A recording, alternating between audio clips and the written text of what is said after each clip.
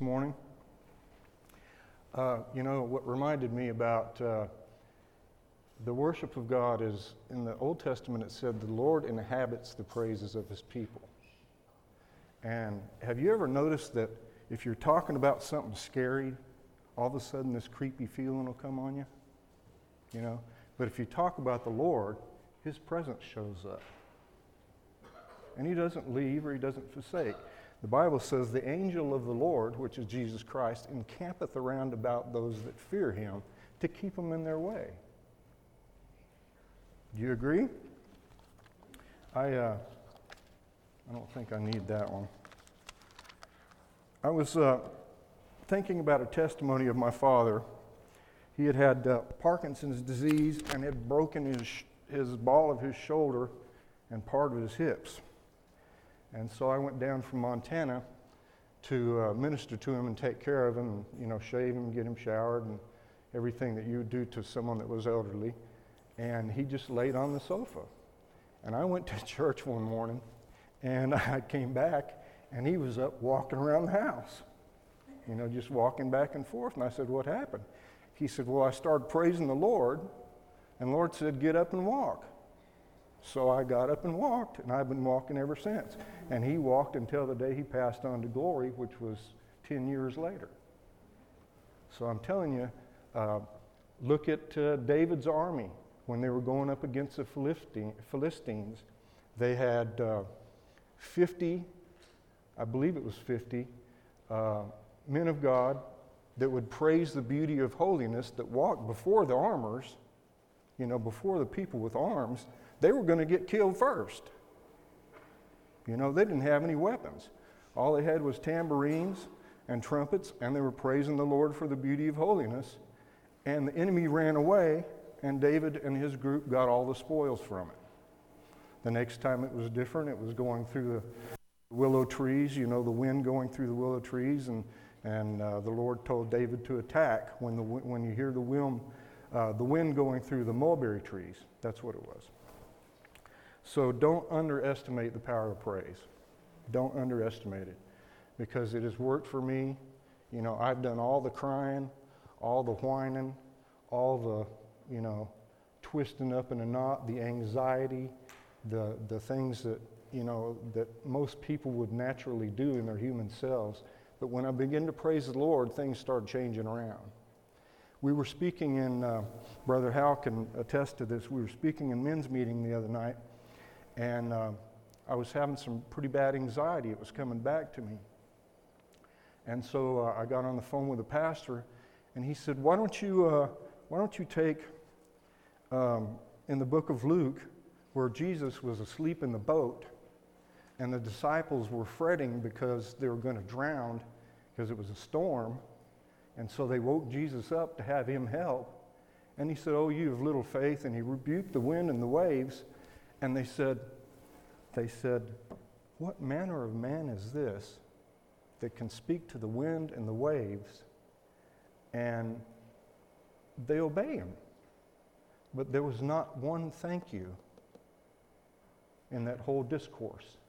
They didn't thank the Lord for saving them from the wind and the waves.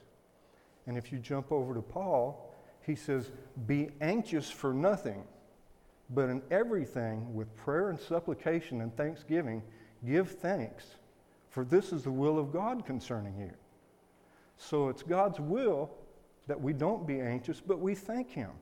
And in thanking him, we get our eyes off of us and our eyes on him, and he has all power and he's able to do something about it. Well, all we can do is lay there in a knot, bawling on the floor at 3 o'clock in the morning. Amen? All right, well, that discourse a little bit over. I want to go to the book of Ruth, if you would.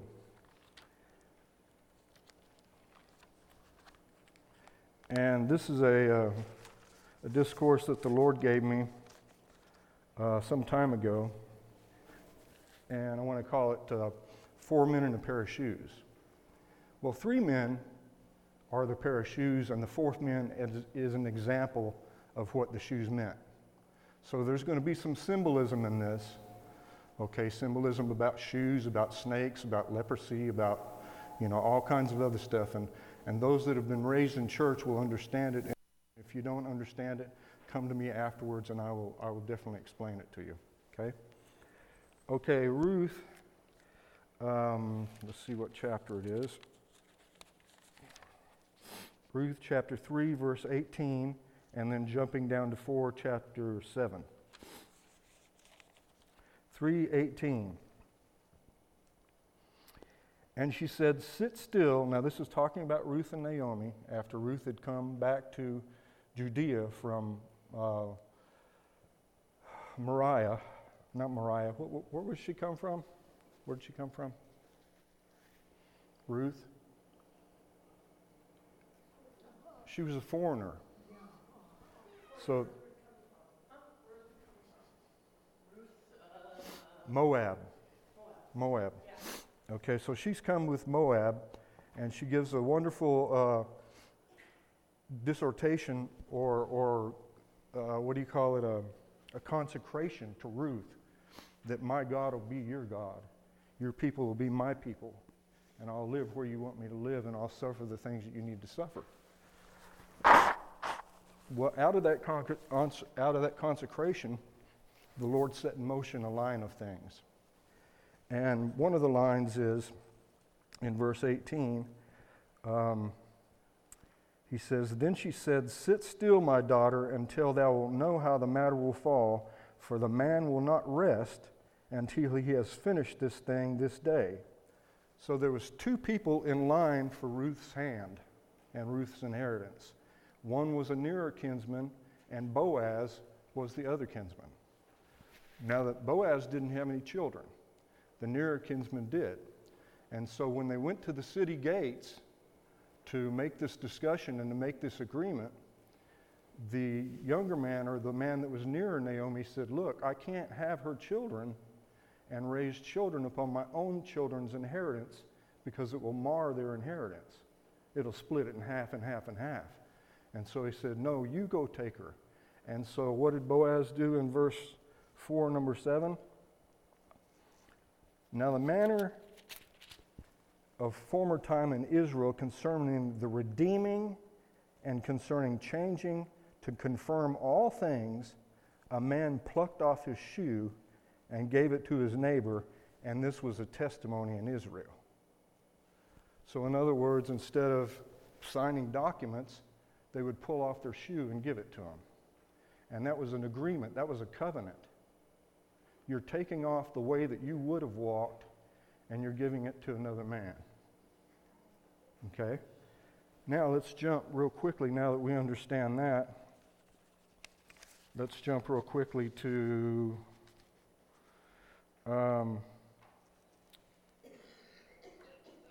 chapter 3 of Exodus. And it's going to be, well, I think it's Exodus 3. Yes, Exodus 3, verse 2. Well, we'll start at verse 1. "Now Moses kept the flock of Jethro, his father-in-law." Now this is after he fled from Egypt for killing the Egyptian, if we remember right. And so he's on the way back side of the desert, and he's herding sheep. And Jethro was his father-in-law, the priest of Midian. "And he led the flock to the backside of the desert, and he came to a mount of God, even unto Horeb. And the angel of the Lord appeared to him in a flame of fire out of the midst of a bush. And he looked, and beheld, the bush burned with fire, and the bush was not consumed. And Moses said, 'I will turn aside and see this great sight, why the bush is not burnt.'" He's never known anything like this before. "And when he turned and the Lord saw that he turned aside to see, God called unto him from the middle of the bush, saying, 'Moses, Moses.' And he said, 'Here am I.' And he said, 'Draw not nigh hither, put thy shoes off of thy feet, for the place where thou standest is holy.'"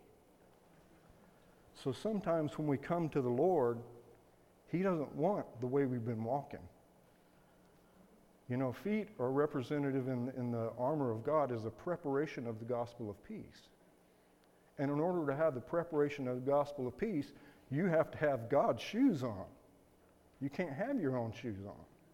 And so you take the way you walk and your conversation of lifestyle, and you take those off in order to gain something, to make an agreement and a covenant with God. And what was the result of the covenant? God gave him gifts and gave him a responsibility. He said, you're going to free my people from Egypt. I've heard their cry. I've heard their taskmasters. So I want you to take off your shoes and come on holy ground, and I'm going to give you some stuff. And so he said, see that rod in your hand? Throw down that rod. Well, the rod we know is a symbol of authority. And so he threw down the rod, and it became a snake, a cobra. And I don't know if you've ever watched any documentaries, but I've killed a lot of snakes with hose and shotguns. I wasn't about to pick a snake up by the tail. No, that's a good way to get bit. Right. And so he reached down by faith and picked up this snake by the tail, and it turned back into a rod. And if we want to look into that, and we want to read into it and study it, and I've studied some, Keil and Disick commentaries that are half German, half Latin, half British, and you got to read through every different language just to get in Latin, Septuagint, just to get the gist of it. And what they said was a rod is the symbol of authority, but if you misuse the rod, it can bite you and poison you, and power becomes corruptible. And so he did what God told him to. God gave him the stick. God gave him the rod. And he said, I want you to head out. And he said, before you head out, I want you to take a jug of this water, and I want you to pour it out on the ground in front of the congregation, and it will turn into blood. And so he took the vase, and he poured it out in front of the congregation, and it became blood, and everybody was amazed.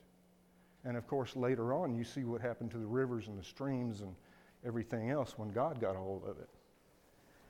The third one was, and this is what I want to reiterate to you today, was leprosy. Now we know leprosy is a type of sin. Leprosy is sin. And he said, put your hand in your bosom. He put his hand in his bosom. He pulled it out. It was white as snow. He said, I want you to show this to the leadership of the Jews. Not to the congregation like you did the blood, but to the leadership of the Jews. And so sometimes there's some things that are not right in our lives, and the Lord says, confess your faults one to another. I want you to please be careful who you confess your faults to, whether it's the leadership or whether it's the congregation. Because if it's in the congregation, it may get around and around and around and ruin a reputation, and you may never be able to speak for God again in that place. So you go to someone who's able to bear that sin and has had some kind of, a drive in their heart that wasn't not right, that they were dealing with their conscience over, and, that the Lord was dealing with, and say, hey, Brother Hal, I've been having this problem, and I know that you can understand it because I know that you've been through it before. And I want you to keep this between us and make it a matter of prayer between us. Because where 2 or 3 are gathered together, the Lord is there in the midst of us. And he's the only one that can take care of this. Because I have tried every way I know how, and nothing's worked. But God can fix it. So, we know about leprosy now. All right, let's go to another man in a pair of shoes. Let's go to Joshua at Jericho.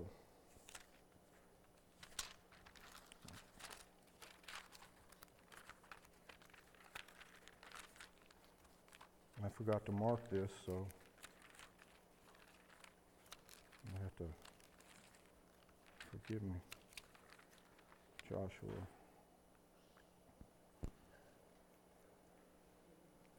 Was it 15,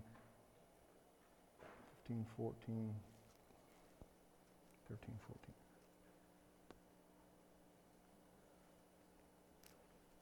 That's the...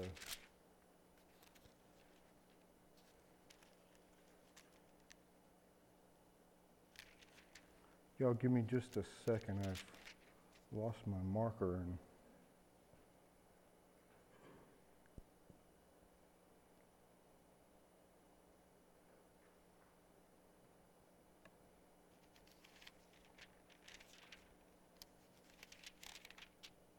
Maybe chapter 6, I'm not sure.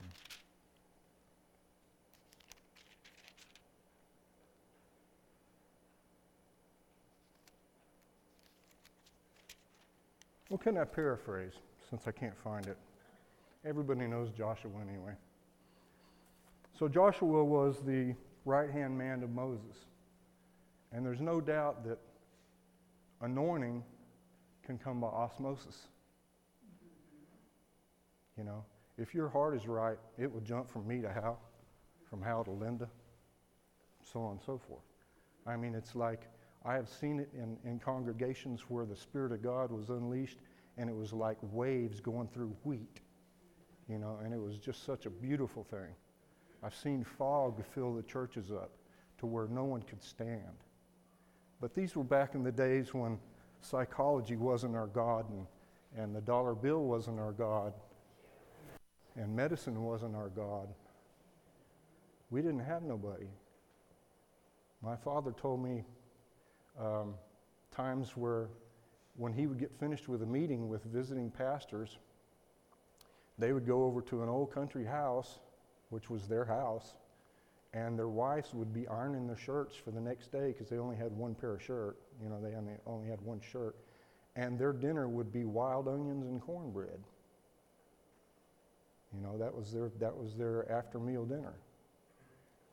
And I've been in places as well on the Navajo reservation where your tithe may be a piece of fry bread or half a piece of fry bread and a bowl of mutton stew. You know, that was your tithe because that's all they had to give.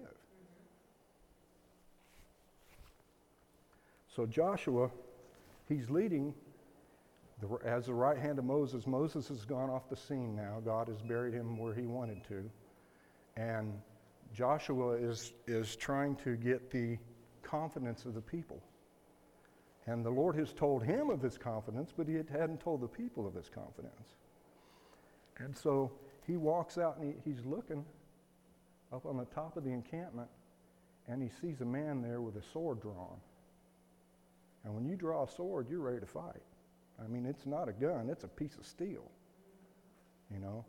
And he says, so he walks up to him, and he says, are you for us, or are you for them? And the captain of the Lord's host said, nay. Why did he say nay?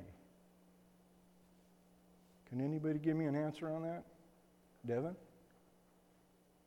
Nay, but as the captain of the Lord's host I am come.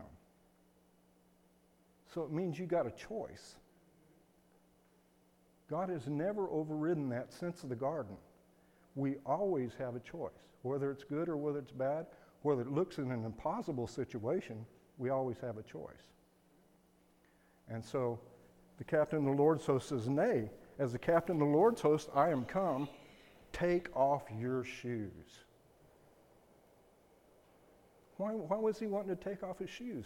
Because God had a challenge for him at Jericho with very specific instructions. March around the city 7 days blowing ram horns. On the seventh day, blow them 7 times and don't make a sound. And then when you get to the end of the 7th time, everybody scream with a loud shout, you know, glory to the Lord. And the walls fell down flat. Except the place where the woman entertained the spies. Can you imagine that? The whole wall built around each other, it falls down except that one spot where that woman lived, hid the spies. And they told her, and Joshua told her, go in, get the spies out, get their family out right now, or something bad's going to happen. And so they kept their promise. And this woman was in the lineage of Christ, a harlot. She was in the lineage of Christ. So, he took if it was us today, and let's just be candid about it, if we knew that a group of people walked around Jericho and the walls fell down, we'd be trying to find out what kind of shoes it was so we could market them. You know what I mean? We would find out what kind of ram's horn they blew so we could put it on sale at Walmart and make some money off of it. That's the way our culture is wholly changed. It's not the same. So I want to go one more time with you to the book of Samuel, verse 18, number 131.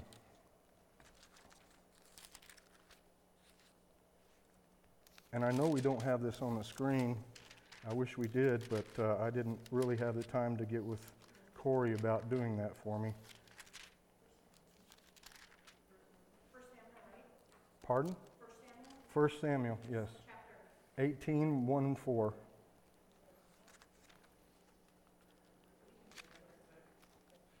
And then we're going to slip down to 31, 1 and 3. Now this is what happens. I told you this was going to be a little short this morning because I didn't have time to go into the thread of how this connects all the way with the Shekinah glory of God and the skin tent and Moses. And so I didn't feel that I had that liberty. But so 18, 1.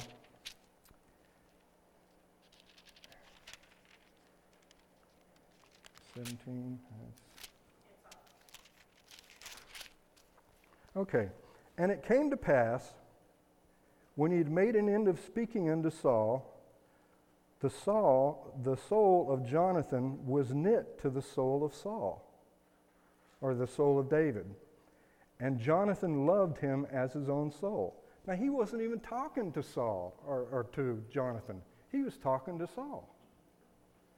But he could see the anointing that Samuel placed on him had left Saul and had come to David. And he could see that characteristic in him. It's a heartfelt characteristic. You know, when you're walking down the street and you see somebody else that's a believer in Jesus Christ, you're drawn to them. They're your brother and your sister. Sometimes you can't tell, but most of the time you can. And so his conversation with Saul caused Jonathan to have his heart knit with David because of the wisdom of the way he answered. Saul said, "Here, take my armor, put my armor on." And Dave got to clinking around in the armor. And you know, Saul was head and shoulders above all of Israel. He was probably 6'5", 6'8". You know, and David was here, this little dude. You know, his breastplate was coming up to here. He couldn't see out of it. And he says, "I got to take these off. I haven't proven these. I can't fight in these things." So what's the first thing you take off when you take off your armor? Your shoes. No matter how good they were prepared, how shiny they were, and you know the kings back then had wonderful armor. You know, they had ornate armor, and he could have used those shoes, but he took his shoes off.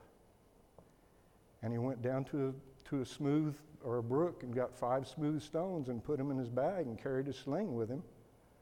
And he went out to fight the giant. Now here's another responsibility that happens when you take your shoes off. One was, go deliver my people in Israel and take these gifts with you. One was, you do exactly what I say and the wall of Jericho will come down and you'll be able to save the people that you need to save there and collect the spoils. And number 3 was David took off Saul's shoes, went barefooted for all I know, maybe some moccasins, got 5 smooth stones and killed a giant that was 10 foot tall, maybe 11, we don't know. But he had a staff like a weaver's beam, and a weaver's beam is not small. He had a man carry his shield for him so he wouldn't get tired of carrying his shield. You know, and a sword bearer. So, I mean, the stuff was heavy. And so when David went down there and said, I come to you in the name of the Lord of hosts, and he let that rock fling, and that rock hit Goliath right in the forehead. And he went over and he chopped his head off with his own sword. What an insult. I'm going to kill you with your own weapon, you know. And when they saw that, the Philistines fled, and there was peace for almost 40 years between the Philistines and the Jews. So what I'm trying to say is today, there's a lot of different kinds of shoes. I didn't want to really get into this, but I mean, there's combat boots, there's dress shoes, there's tennis shoes, and each one of them is not representative of you know, what I buy down at the shoe store. It gives us a tangible feeling of how we're walking. Is it true? If I wear combat boots, what are you going to think I am? A soldier. If I wear tennis shoes that got spikes on the bottom, what do I do for a living? I run. I play baseball, I run. What if I wear dress shoes? Well, I'm standing up here. So each one of those things has a representation, and they may not always be right, and they may just be my speculation, but you have to read in it a little bit and see what the Spirit of the Lord would say to you. Are you a soldier? Are you a runner?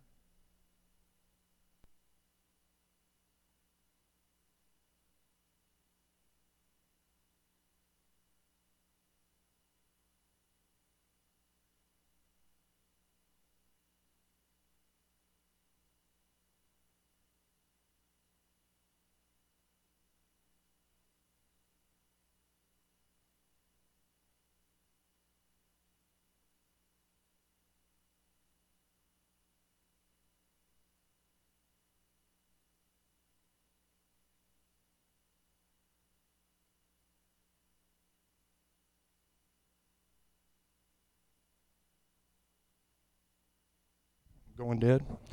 You're going to have to put up with a lot of different things that may come with those shoes. A lot of different responsibilities, a lot of different cares, a lot of challenges. You know, whether it's running, whether it's soldiering, whether it's preaching, whatever it might be. And you think your preacher doesn't have problems? Oh yeah. Yeah, you try to. You know, this is a small congregation. You try to, you know, get 200 people in here with all their little quirks and personalities, and I tell you, he's doing a fantastic job at it. He's full of love, and he's full of patience. He's full of kindness, and this is from the Lord. This is not from him. This is not from his personality. This is from the anointing that he has given, because he has a choice whether to be mean and nasty or whether to be patient and kind. And so I applaud him for that, and I applaud the Lord for giving him that, and those are wonderful gifts. Well, I guess I'm about done. I wanted to go over to the book of Revelations. In the book of Revelations, there's a phrase where it said there's myriads and myriads, 10,000 times 10,000 and thousands of thousands of people there, and they're all worshiping. Don't you think we should do that here? This is practice for there. And they were saying, glory and honor and power and might and majesty and wealth and kingdom be thine forever and evermore. And they threw down their crowns at his feet. We don't deserve these. You've given them to us as gifts, but we don't deserve them. And so when we praise the Lord here, whether it's the start of the service, whether it's holding your hand up and saying amen while the pastor's preaching, that's worship. And that's what we're getting ready for. Some of us may not take too long. You know, I may walk out the door and fall off the porch and break my neck. One way or another, within 100 years, you're going to meet God. You know it? And you're going to stand before him, and you'll take account of every deed done in your body. So let's start a practice now of worshiping with the team leaders, of worshiping with the choir, of worshiping when when the pastor gets on a roll and he's all fired up. Hey, stand up and clap your hands and say amen. And the presence of the Lord will flood this place. Okay? All right. Is there any more prayer requests before we dismiss tonight? No? Well, let's just pray then. Father, I thank you for allowing me to preach this message tonight, or this morning. I thank you for allowing the words to come to me, albeit they're a little confusing. I thank you for the symbolism that you showed me. I thank you, Lord God, for the presence that I feel in this place. I thank you for our worship team. I thank you for all that they've done in helping me to prepare for this, although I wasn't here to prepare for it. And thank you for everything that you've done, and we ask that you would be with our pastor and his family today, that you would be with Jason and their family, and let them have a wonderful time, a wonderful vacation, a wonderful time in your spirit. In Jesus' name, amen.